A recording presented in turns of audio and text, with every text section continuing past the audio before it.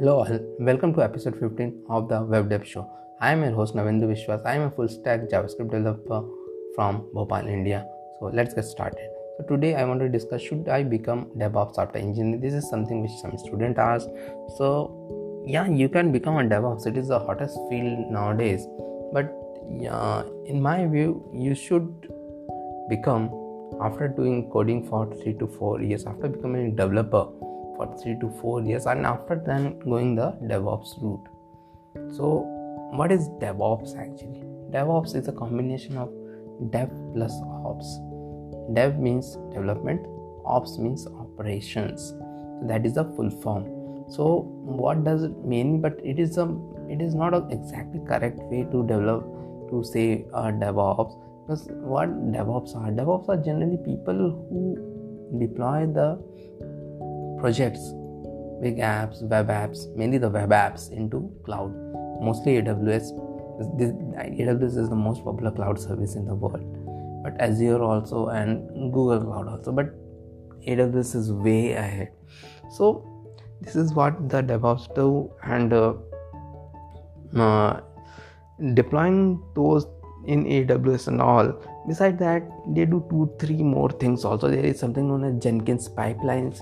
Jenkins pipelines are set so that there is automated process. By automated process, what I mean is that the developers generally push their code to GitHub. Okay, so developer push their code to GitHub, and what happens? There is something known as Jenkins. The moment you push your code to GitHub, it will automatically do the validations and all, and it will deploy your code in AWS. So there is a software known as Jenkins. Then there is something known as Kubernetes also. Kubernetes, what does Kubernetes means? Kubernetes means something like there are certain codes. A lot of developers, there is a popular term which developers say, it runs on my machine. So that is for that. See, half of the developers work on Windows machine, half of the developers work on Mac machine, some of them works on Linux also. So there is a possibility. So all of this operating system are different underlying. So even an npm package which you install in a Windows machine on a Mac machine is totally different ways to do that, different, so they will behave differently. I've seen so many npm packages which fails on a Windows and it runs on a Mac, or vice versa. It is like that. So Kubernetes is to have containers, Kubernetes and all those things, to have a container and all, and Docker is also there. So those things are there to have a container so that you can run your code anywhere. So those things are also part of the DevOps. And but the thing is that DevOps is mostly, although they write Python script, it's mostly you have to learn this system. These systems are not that easy to set up. You go to a AWS console, it's the one of the most complicated console in the world. I think Amazon created it like that so that people can do their certifications and all, so that it is not user friendly. It is not at all user friendly. You have to go to 100 places to do a AWS setup, and you should know that thing, or else you'll get a very big bill. Okay, and DevOps, as I've told, DevOps also write those Python scripts, and Python script, the moment you write some scripts or something, you have to become good in development, or else how you will write those Python scripts. So there is another part which I want to tell you. There are some of the top DevOps who are great full stack developers also. So if you can become one full stack JavaScript developer, actually I am also trying that path, but I'll soon do that in the next year. I'll try that path. And as you know, I am a developer and a teacher also, so I'll teach also. Okay, so if you become one a full stack developer with DevOps, you'll be one of the highest demanded person on this planet and on the next one in which we are going, because they are going to set up some cloud and all. Okay, so what I will say, become a MERN stack developer first and then become a DevOps. MERN stack means MongoDB, Express, React and Node.js. I know it's very difficult to become that first, but I know a person, Sandeep Das, and he did the same, and now he is in so much demand that he He has direct offers from all the top FAANG companies without any interview. But he doesn't prefer that. He works as a freelance contractor from his hometown Kolkata for top startups, because he doesn't like to work for one company. He works for 10-15 companies at the same time. He does that for 10-15 companies at the same time. So and he's a teacher also. He teaches DevOps to everyone. So if you want to check, I will post his LinkedIn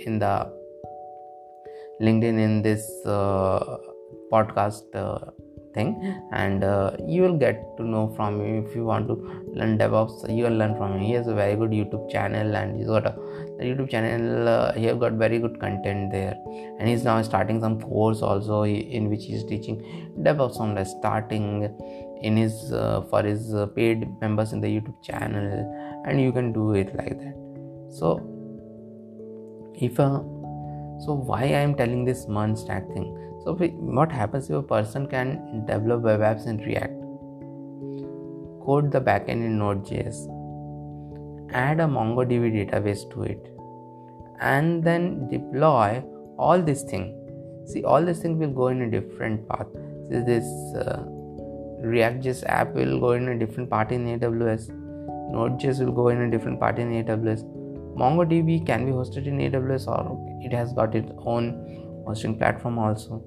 So he knows all these things, and on top of it, he or she can automate the whole pipeline in Jenkins. Then see how they're just unstoppable, because even a small startup which starts maybe a 10-15 people startup, and it has got some funding and it is growing a bit, then they will require a DevOps, because this one thing is there. You don't optimize a app with DS and algo. That is just a myth. That is a way to take the interviews. That is only for interviews. DS and algos, they say, okay, you write optimized code. No, optimized code is nothing. They are only, nobody uses DS and algo in these companies also. That is just for you, for taking for your interviews, DS and algo. But the real place where these web apps are made super fast, even for those Googles and the Facebooks of this world, they are made super fast with the help of DevOps, and not with the help of some code. So DevOps is very much scalable, and all those things are there. So that is the reason even a small startup which is starting today, they want DevOps. They want their apps to be deployed in AWS from the day one, so that they don't have to change the infrastructure and all on the later day.